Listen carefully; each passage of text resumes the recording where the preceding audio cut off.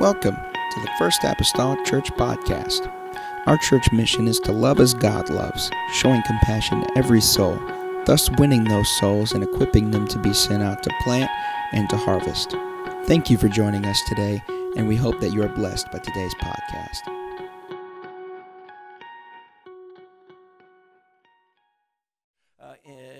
Encapsulated in pastors, evangelists, and so on and so forth. But we need teaching. Teaching is whenever we get on a level where we explain God's Word. Preaching is whenever we declare God's Word. And we need not just a declaration, but we need an explanation. Because there's a lot of people declaring stuff they don't know about. So we need an explanation. And so we've been teaching on basic training for life for the past several weeks. This is week number 6. And so if this is your first time here today, please don't get worried, because you don't have to have been here the previous 5 lessons in order to understand or to glean from what I'm talking about today. They're not interdependent or codependent upon each other, except that they all come from the same origin, and that's the Word of God. Amen. But we're looking at some cardinal doctrines of the Word of the Lord, and this morning we're going to look at the Godhead. Amen. Lesson number 6, we're going to look at the Godhead. You may have heard that terminology, and I was excited when I knew this was the case, because I love this subject. I love this subject matter. And in my experience, anytime, and I feel His Spirit already here today, but anytime you start talking about Jesus Christ, you talk about the Almighty God that incarnated or enfleshed Himself in the body of a man and known as Jesus Christ, those who walked upon the earth, there is just a special presence and spirit that accompanies, amen, that. And I expect nothing less today in the teaching of God's Word. Romans chapter number 1 and verse number 20. I want to read one verse here, and then we'll go to Colossians 2, verses 8 and 9, just to give you a little heads up here of where we're headed to. The Bible says, "For the invisible things of Him from the creation of the world are clearly seen." It's speaking of God. "For the invisible things of Him," God, "from the creation of the world are clearly seen, being understood by the things that are made, even His eternal power and Godhead, so that they are without excuse." Colossians chapter number 2, verses 8 and 9. Amen. These may be some familiar passages to some people, but if it's not familiar to you, that's perfectly okay. Amen. We're here to familiarize ourselves with them today. Colossians 2, verse 8, it says, "Beware." Everyone say beware. "Beware lest any man spoil you through philosophy and vain deceit, after the tradition of men, after the rudiments of the world, and not after Christ. For in Him," that is Christ Jesus, "dwelleth all the fullness of the Godhead bodily." Amen. Let's go to the Lord in prayer that He would help our understanding. I pray a spirit of revelation just fall upon everybody in this place today. Father, I come to You. I'm asking, oh Lord, for Your spirit of revelation, God, to fall upon each and every individual under the sound of my voice. Enlighten our minds and our hearts. I pray, God, I already sense Your presence. We've experienced that. But now through, Lord, the explanation and sharing of Your Word, God, let there be enlightenment, Lord Jesus, for our minds and our understanding, God, and we'll thank You and we'll praise You for it. In the lovely name of Jesus Christ that I pray, and the church say, amen. Amen. You may be seated this morning in Jesus' name. The Godhead. We have heard this term or this terminology perhaps at somewhere along our lives or our journey. The Godhead is nothing more, just a common dictionary meaning of Godhead is the state of being God. Godhead is the state of being God. It is the means that God used to redeem lost mankind, the state of being God. We find that the Godhead is explained in the virgin birth even of Jesus Christ. In the scriptures I read to you, I chose those two in particular to open this lesson today since they contain the word Godhead. But if you one more time, we'll look at Romans 1 and verse number 20 to see what the scripture says. Again, for the invisible, everybody say invisible things of Him, God. The invisible things of God from the creation of the world are clearly seen. Now this is interesting. He's saying the invisible things of God are seen. The things that can't be seen are now seen. And they're being understood. We're granted understanding also by what we see. There is a little explanation and a further detailing of the invisible that's going to be carried about with this. Being understood by the things that are made. So it tells us that we can see and we can understand the invisible by what we can see. That a lot of the invisible attributes, natures, possibilities of God are understood by what God's made, God's created. It's by the grass and the mountains, the galaxies, the orbiting of the planets. You might not be able to see the nature or the attribute of God, of His power per se, but you can see it in His creation. And so we understand His power by what He has created, by what has been made. We understand it and we see it by the things that have been made. And the scripture goes a little further though and says, so if you're just thinking along the lines of grass and dirt and rocks, he says even His eternal power and Godhead. You can understand the Godhead or His state of being God, this invisible type of situation by the things that He made and created as well. And what that illustrates to you and I is that whenever God had formed, and we'll get to it here in a little bit, but whenever God formed Jesus Christ, that flesh, that man-child in the womb of Mary and was to be born, Jesus Christ, that thing which was formed and made, became an explanation for the invisible God we could not see. And Jesus Christ, through His life and the office in which He served in even His humanity, gave us understanding about God. Amen. Gave us understanding about God. Insomuch as we look then in Colossians 2 and verses 8 and 9, and we go there just one more time and we'll get into this lesson. I have a feeling I'm going to have a hard time today staying on track. But the Bible says beware, and I want everybody to understand that purely. He meant to beware because as that was in their day, so it is in our day. I do not believe the apostle was just writing for his time period, but the epistles that were written for the churches was written for the churches of every age and every time period. Whenever he told them to beware, I believe it's a beware for our generation and day as well, because there are many philosophies, amen, in the world today that if you would lend ear and lend a mind, you might find yourself taken by deceit and deception. For that matter, he tells us another thing that we must beware of, and that is the tradition of men.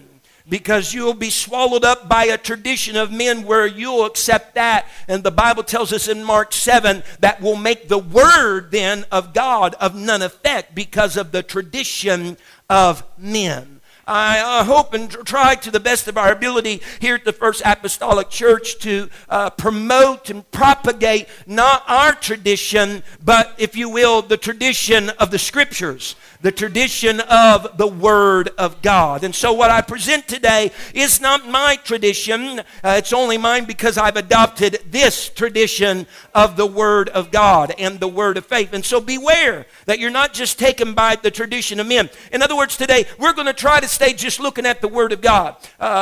There's times, people bring up church fathers and all that's great and fine, but let's go a little further back to that. I want to go to the original church fathers. I want to go to Peter and James and John and Andrew and Bartholomew, and I want to see what these guys have to say. The book of Hebrews plainly tells us, I think it is in Hebrews 2, speaking that all these things concerning this great salvation was first spoken by the Lord. First spoken by the Lord. But they confirmed what He said to us. Amen. They confirmed what he said to you and I because they were the ones that heard him. And so I get a first account from the apostles and the disciples. And so we got to beware of those things. For in him, Jesus Christ, dwelleth all the fullness of the Godhead, or that state of being God bodily in his flesh. Now, I would dare to say this morning with a crowd like this and the differing people that are here, that most people are probably familiar to a certain note, whether in church or out of church, they are familiar with the birth of Christ Jesus. They are birthed with that story that very quickly we're coming upon, and people will circle their lives around that story, the Bible story of Christ being born into the world. And whenever we see this, there's something that we got to answer for ourselves, and that is, was the birth of Jesus Christ a human conception, or was it a divine conception? All right, is it a human conception or a divine conception?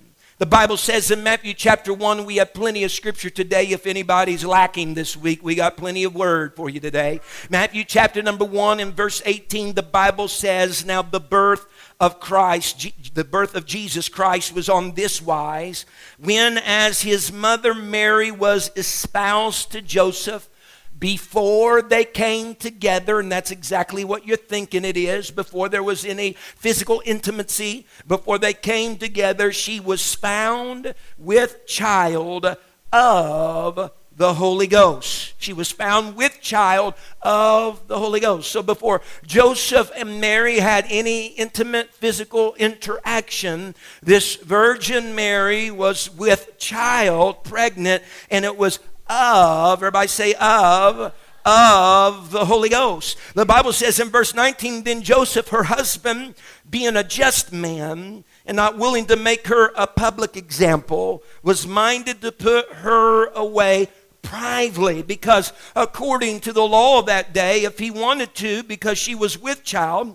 and normally a person being with child is because they've been intimate with another individual of the opposite sex in order to produce a child in the womb, that according to the law of that day, if he wanted to, he could have had her stoned to death. But Joseph loved Mary. He adored Mary. He cared for Mary. He did not want to hurt Mary, so he was just going to dismiss her privately from his life rather than taking that road of the law. But verse 20 says, but while he thought on these things, behold, the angel of the Lord appeared unto him in a dream, saying, Joseph, thou son of David, fear not to take unto thee Mary, thy wife, for that which is conceived, that child, all right, that Jesus Christ that we know, that is conceived in her, is of the Holy Ghost. That baby that is inside of her is of the Holy Ghost. The Holy Ghost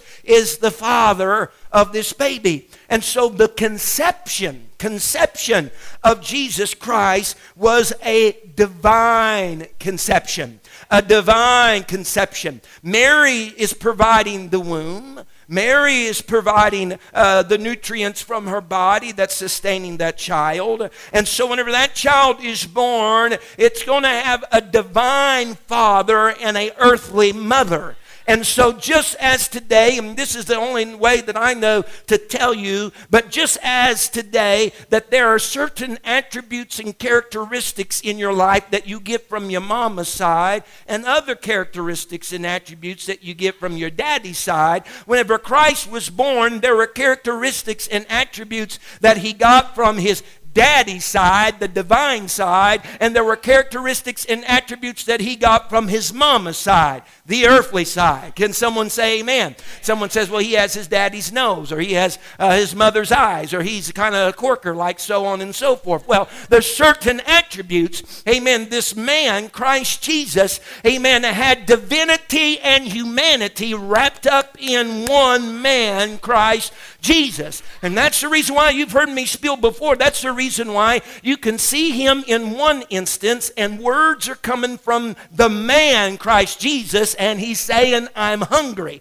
But on the other hand, there's several thousands before him saying they are hungry, and he blesses bread and breaks bread by divinity through his Father's side and feeds the thousands. That's how on one hand the Bible speaks of how he can be on a boat that's tossing up and down and there's a big storm and he's seemingly subjected to the storm as a man sleeping on the ship. But whenever they awake him and say, Master, we perish, that same man on his Father's side with divinity stands up and says, Peace, be still, and the winds and the waves even obey him.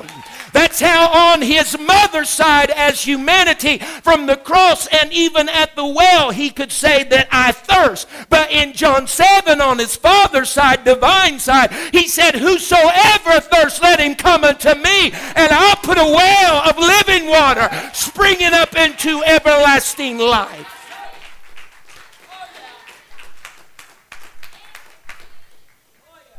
Amen. And so Luke 1:35 speaks to us and says and tells us that Mary had been told about this before she was pregnant, about what was going to take place and happen by the angel Gabriel. In Luke 1:35, and the angel answered and said unto her, the Holy Ghost shall come upon thee, the power of the highest shall overshadow thee. Therefore also that holy thing which shall be born of thee shall be called the Son of God. And so the Spirit of God, or the Holy Ghost, hovered overshadowed, if you will, Mary's womb, and she conceived within her the Son of God. Now that's awesome. That's beyond our human reasoning. Amen. For her culture and time, let me tell you, Mary was the only woman that was pregnant and still considered a virgin. Amen. Because by natural process of thought, if you're pregnant, you're no longer a virgin because of what had to precipitate your pregnancy, made null and void your virginity. But Mary was overshadowed by the Holy Ghost, was pregnant, yet still a virgin. Amen. And let me say this, and people love the story. If you believe the virgin birth of Jesus Christ, you can believe anything else that's contained in this word. If you can believe that the Holy Ghost overshadowed a woman and put a child in her and she remained a virgin, you can believe that your sins can be washed away with baptism in Jesus' name. You can believe that you can lay hands on the sick and they shall recover. If you can believe that doctrine, you can believe anything in God's word. Woo! Amen. Matthew 1:21, the Bible says, and she shall bring forth a son. Thou shalt call his name, everybody say, Jesus. For he shall save his people from their sins. Jesus in the New Testament, Jesus in the New Testament, its basic meaning is the Lord is salvation, or Jehovah is salvation. Some even term it God is salvation. Why? Because he shall save his people from their sins. Now, going on in verse 22, now all this was done. All this took place, as it took place, the naming, everything, just it was all done, that it might be fulfilled, which was spoken of the Lord by the prophet saying, because this was already prophesied. Some 700 years before it ever happened, it was already prophesied. And this is a reoccurring verbiage of a prophecy that took place back in Isaiah, now being recounted in Matthew chapter 1. Behold, a virgin shall be with child, and shall bring forth a son, and they shall call his name Emmanuel. Everybody say Emmanuel. Some dictionaries explain that they shall call his name God-man. Amen. Emmanuel, which being interpreted is God with us. So whenever they looked upon the face of that holy child in the manger, and the shepherds came and let their eyes fall upon him, they were casting their eyes on the God that was with them. Whenever he walked among the streets and laid hands on the sick, sick and they recovered. That was the hand of God with them that was being put up. Whenever he brought Lazarus back from the grave and stood there and uttered his voice, that was God with them that was calling Lazarus from the grave. It's God with us. Isaiah, he spoke it firstly some 700 years ago of Isaiah 7:14. I try to slow down. I'm just excited. That's the reason why I'm moving fast about what I'm talking about. The Bible says, therefore, the Lord himself shall give you a sign. And we've already attested to the fact there is no greater sign that a virgin shall conceive. A virgin, and I've always said this, it bears repeating. People haven't heard me say it, probably sitting right out here. But in the Old Testament language, in the Hebrew, in Isaiah, when it says a virgin shall receive, we get the idea like a virgin, one among several virgins. But in the Hebrew, there's a definitive article there of not a, but the virgin. That in the mind of God, it wasn't like he was fishing. He already had in his mind who it was and when it was that this Mary would be the one that would be overshadowed by the Holy. God doesn't leave his plans up in the air just for happenstance or anything like that. Not just for Mary's life, let me say today, for any of our lives. God's got a plan for your life. If 700 years before Jesus was ever born, he already knew the mother, I guarantee you, he has some plans bigger than what you're serving in right now for your life as well. Said, a virgin shall conceive and bear a son and shall call his name Emmanuel. Hallelujah. That isn't the only prophecy in Scripture. There are others, but it's probably one of the more famed prophecies, Isaiah is, or prophets, that concerns the birth of Jesus Christ. Another verse we love around the Christmas season and time is Isaiah 9:6, that goes on to speak of this child. For unto us a child is born, and unto us a son is given. The government shall be upon his shoulder, and his name shall be called Wonderful Counselor, the Mighty God, the Everlasting Father, the Prince of Peace. This is an awesome scripture to me. This is an awesome scripture about the revelation of God being in Christ to me. I remember one time we were in Kentucky evangelizing. I had a message prepared for that night, and as soon as I stepped to the podium, God brought to my attention Isaiah 9:6 and said, you need to read Isaiah 9:6. Well, I started reading Isaiah 9:6 and never got to my sermon, but preached the oneness of God for the duration of that night. And I just started with the people that were sitting there. I said, if you agree with me or will allow that the child that is being spoken of in Isaiah 9:6 is Jesus Christ that was born in Bethlehem stable. If you'll agree with me concerning that, and that's what you believe, and that is what it's talking about, I said, will you allow me to insert that child's name into this verse? And so I began to read and said, unto us Jesus is born, unto us Jesus is given, and the government shall be upon Jesus' shoulders, and Jesus' name shall be Wonderful, and Jesus' name shall be Counselor, and Jesus is the Almighty God, and Jesus is the Everlasting Father, and Jesus is... Oh God! If you understand the story, God loved you so much he couldn't leave you in your sin or your iniquity, but he needed a body, and he made himself a body, and he indwelt that body so he could save humanity. The Godhead is nothing more but a demonstration of his love for you.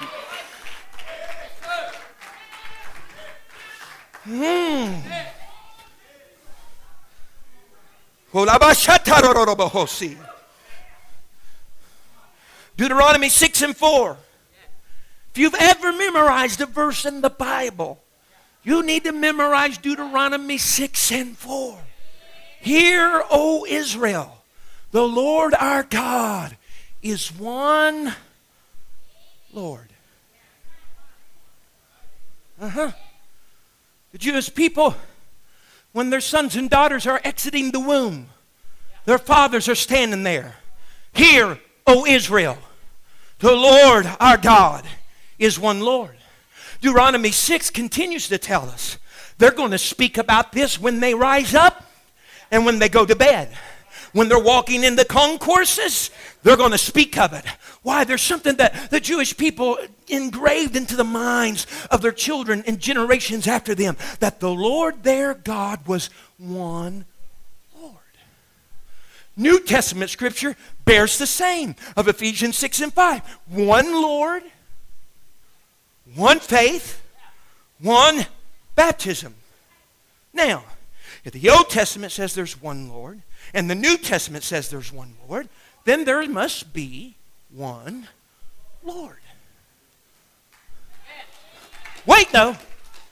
But in the Old Testament, there's verbiage in verses of Scripture that speak of the Lord God. And in the New Testament, there's verses of Scripture that speak of the Lord Jesus. Now, if there's one Lord, the Lord God of the Old Testament must be the Lord Jesus of the New Testament.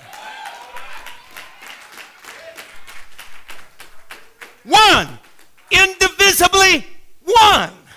This is the foundational truth, folks, of all the Old Testament, that the Lord our God is one Lord. Amen. Our Lord is God, and He is one. Hallelujah. The Bible states, listen to me now, walk with me here, Isaiah 43 and verse 11. Amen. The God of the Old Testament, I, even I, am the Lord, and beside me there is no Savior. So just put that verse on the bulletin board, put your little hyphen, put G-O-D, God. Right? Right? But was it not already, we read it, already spoke to Mary, Matthew 1:21. Thou shalt call his name Jesus, for he shall save. That's the act of a Savior. He shall save his people from his sins. God says, beside me there is no Savior. Jesus shows up and says, I'm here as Savior. Amen. To save you from your sins. How is that possible? Because the Almighty God enfleshed himself in the body of Jesus to save the world. There weren't two Saviors. There's only one Savior. The God of the Old Testament that manifested himself in the man Christ Jesus.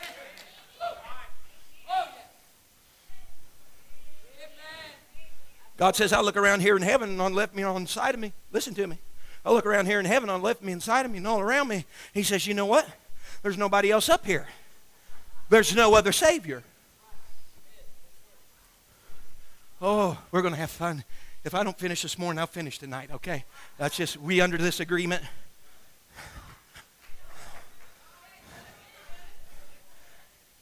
And for one thing, it would take a series because the Godhead and everything that goes along with it is too vast to get done in 45 minutes or an hour.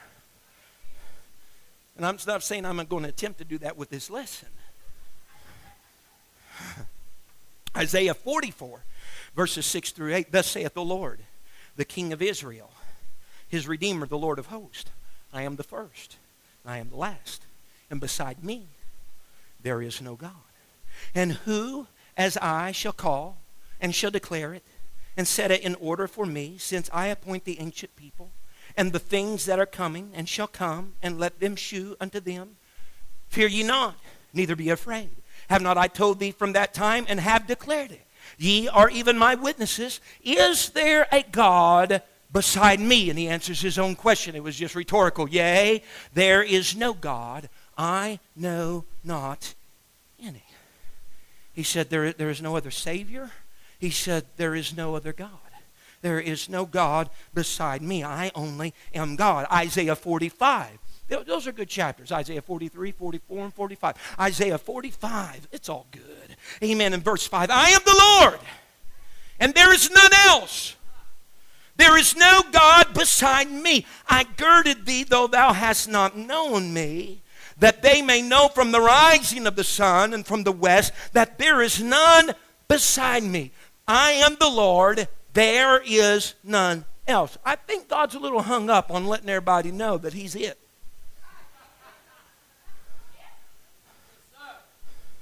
He's it. Because in Isaiah 43 verse 11, he says, beside me there's no Savior. I'm the only Savior. In Isaiah 44 and verse number 6, he tells me, there is no other God. I'm the only God. In Isaiah 45 and verse number 5, he's telling me, beside me there is no Lord, or there's none else. I'm the only Lord. Now watch this. In Isaiah 35 and verse number 4, starting, I guess I can look up here. Isaiah 35 and verse number 4, look at the scripture here. It says, say to them that are of a fearful heart, be strong, fear not, behold, look, your God will come with vengeance. He will come and save you. He will come and say, who's coming? He said, God. Who's coming with vengeance? God. Who's coming with recompense and retribution and payback and all that?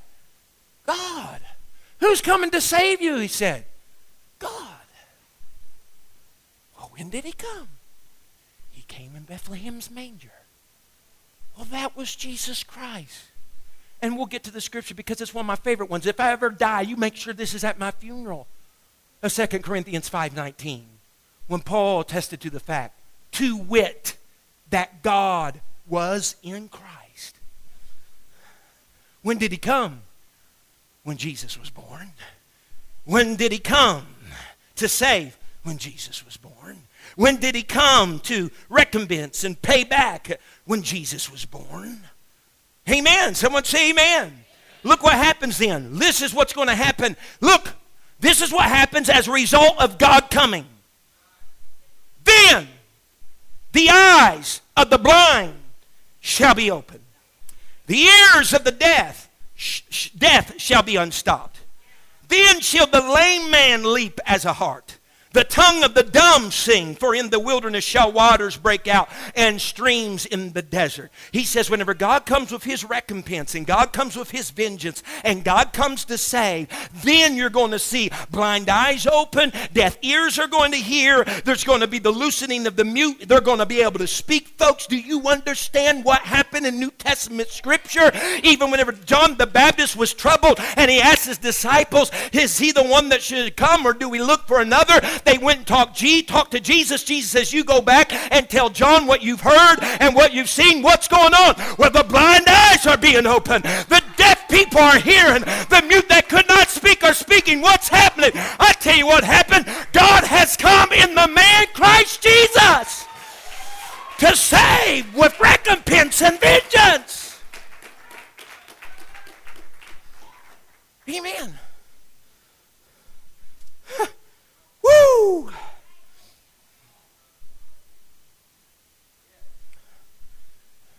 These are good things, and I like getting excited about these things. I like preaching about them.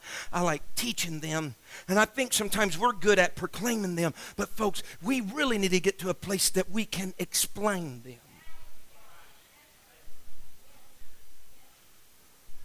Because your heartfelt, sincere proclamation without definition is weak. We need to know how to articulate the truth. That when if any man asks you, you can tell them of the hope the Bible says that lieth within you. God, Bible definition of God, John 4:24. God is a spirit. They that worship him must worship him in spirit and in truth. In the Greek, it's not God is a spirit. It's clearly God is spirit. God is spirit. Nevertheless, God is spirit singular. He's not three spirits. He's not multiple spirits. He's one Spirit of God that fathered the child that was in the womb of Mary. And that Spirit embodied himself in the man, Christ Jesus. That's why he's called Jesus Jehovah is salvation. That's why he's called Emmanuel, God with us. That's why Isaiah said he's the mighty God, the everlasting Father. That's why it's Jesus Christ the same yesterday, today, and forever.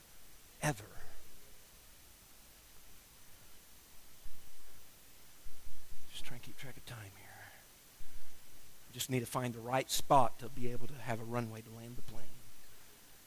All right? God has always been that which was and is to come. God is. The opening of the scripture is some of the most profound words in Genesis. In the beginning, God.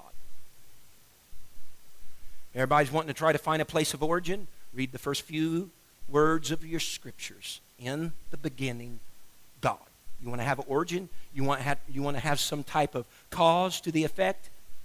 God. He has been. He always will be. God is eternal. God is eternal. Whenever Christ was born and he embodied himself in Christ, through his mother's side, he put limitations on him.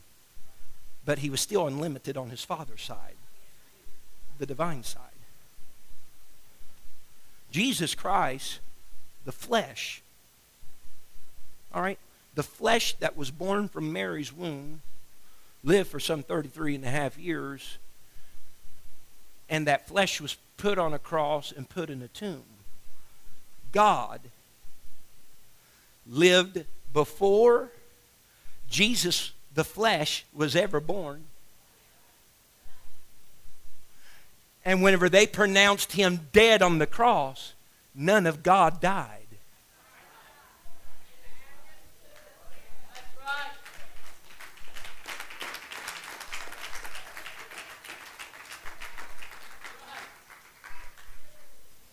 I'm trying not to wade in too deep here,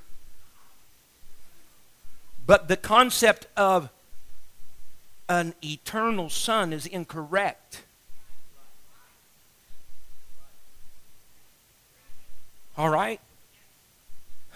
That flesh had a beginning. That flesh had an ending. But the spirit that indwelt that flesh has always been and will be. There's not an eternal son, but there is an eternal God.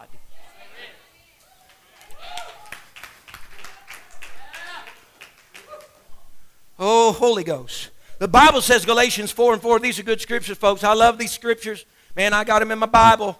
Oh, they're in yours too. Hallelujah. The Bible says, when the fullness of time was come, God sent forth his Son, made of a woman.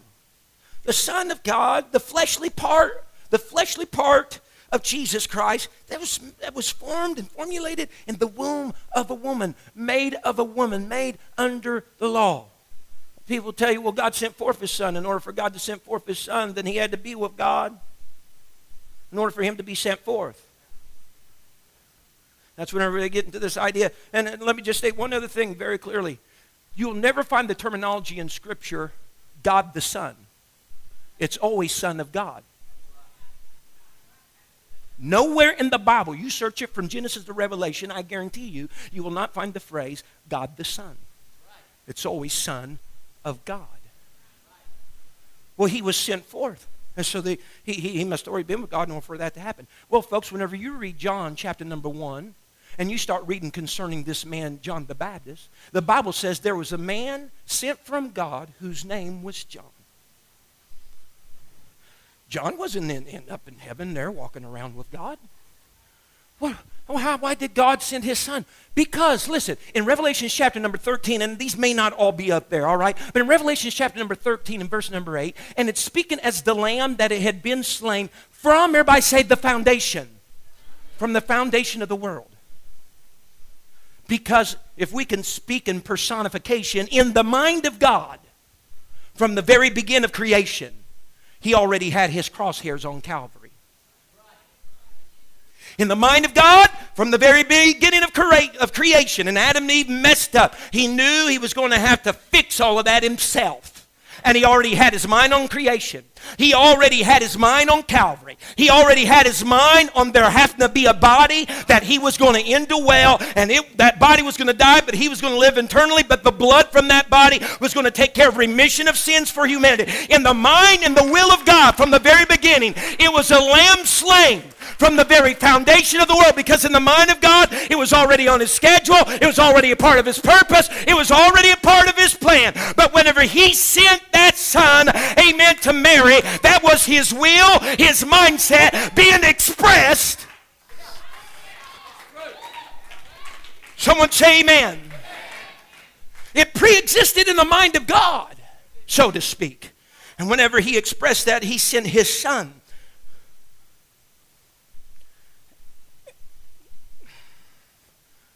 The scripture, John 3:16, we love, for God so loved the world that he gave his only begotten. Everybody say begotten. Have you looked up the word begotten lately? Something that is begotten is not something that already existed and then came into being. Something that's begotten is something that did not exist formally, but is brought into being. Christ as a man, the fleshly part of man, had no existence prior to Bethlehem, except only in the mind of God. But at Bethlehem, God sent his son, his will, amen, in the womb of Mary, and she brought forth a son, and they called his name Jesus. He was begotten. Someone say amen. Amen. It's the Son of God. If you note in Scripture, whenever Jesus is hanging on that cross, that flesh hanging there, he even spoke that Lama Lama Sabachthani, being interpreted, my God, why hast thou forsaken me? Because they would have never been able to do what they did had God restrained himself or removed himself at a period of time from the flesh of Christ. Because he's the eternal one. So the flesh is saying, I'm feeling forsaken by the Spirit. It dies in so much that whenever all this took place, then the centurion and others that were with them in Matthew, I think it is chapter 27, they looked and they said, surely or truly, this was the Son of God. Well, what's the Son of God? The Son of God is the flesh of Jesus Christ.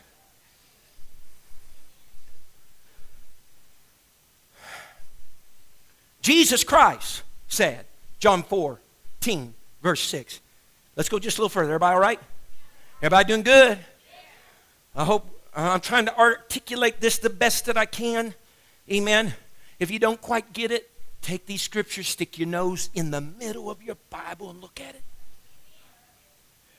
And pray for a spirit of revelation. God is self-revealing. He says, Jesus saith unto him, I am. Someone say it. I like that. I like that. You know why? You know why? Because throughout other religions and philosophies, Muhammad said, come follow me, I'll show you the way. Allah says, come follow me, I'll show you the way. Moroni, the angel, says, come follow me, I'll show you. Joseph Smith says, come follow me and I'll show you the way. But Jesus Christ didn't say, come follow me and I'll show you the way. Jesus Christ proclaimed emphatically, I am the way. Man, I'm not just following Jesus. I'm walking in the path, in the way of Jesus. He's the way, the truth, and the life. Other portion of Scripture says, no man cometh up any other way, but by him you come up any other way. You're the same as a thief and a robber. He's the way.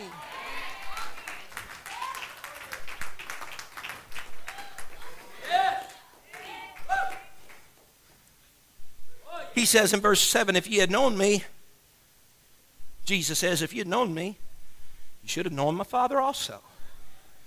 And from henceforth, you know him and have seen him.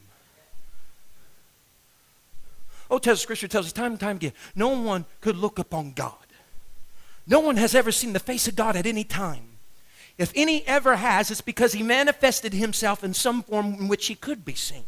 But he's a spirit. He's invisible. You can't see him unless he manifests himself in some way. And my common phraseology has always been this. All of God you'll ever see is in the man Christ Jesus.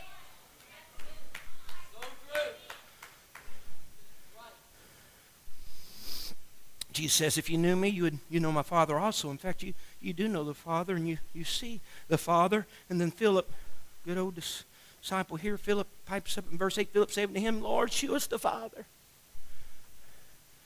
You know, some of us just got learning curves. And the Lord just told him, he says, he just told me, he says, hey, if you know me, then you've seen the Father. And then Philip turns right around. Here's the learning curve, Philip. When there's a learning curve, Lord, you is the Father. I don't know if he didn't just get what the Lord said, or if he was picking his teeth while he was talking, or what was going on. But he says, Lord, you're the Father, and we will be satisfied. In verse 9, Jesus says unto him, have I been so long time with you? If I just state it in these words, and please, I say this sincerely and humbly, and by no means trying to be crass, if that's the right word. What he's saying is, how long do I got to be with you before you realize this?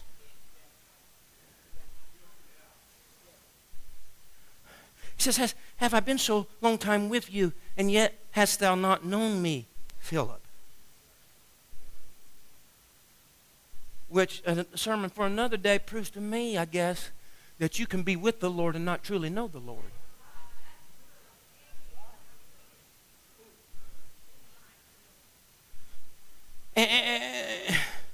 Where am I at? Verse 9, yeah.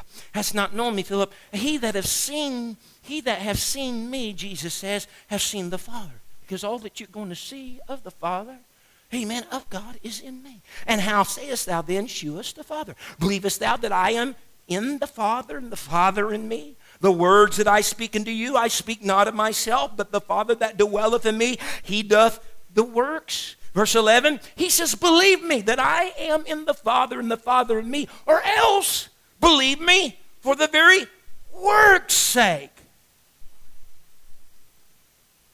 What are you talking about? Well, Christ is healing the sick, raising the dead. Miracles are being performed. All right? And even whenever Nicodemus came to Jesus Christ in John 3 and was speaking to him about salvation, how a man can inherit the kingdom of God, he said to Jesus, I think it's John 3:2, he says, we know that you must be with God or come from God, because no man can do these things except God be with him. Well, he just got it a little wrong. God wasn't just with him, God was in him. He says all these signs and miracles, these are the attributes and characteristics of God. But you're doing them.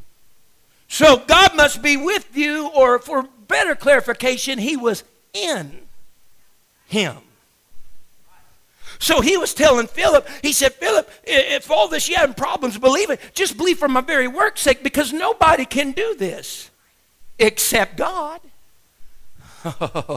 Someone say hallelujah. Nobody can do this except God. I want you to know I probably really elaborated on this lesson today. There's a lot of other material that I've just kind of thrown in here. Bless him, Jesus.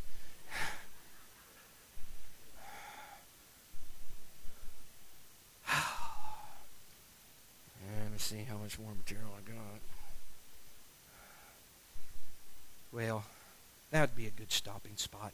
Is everybody comfortable with stopping there? You better believe it. So we're on that side of the pulpit, not on this side. We don't know how. Stand with me today. Thank you for listening.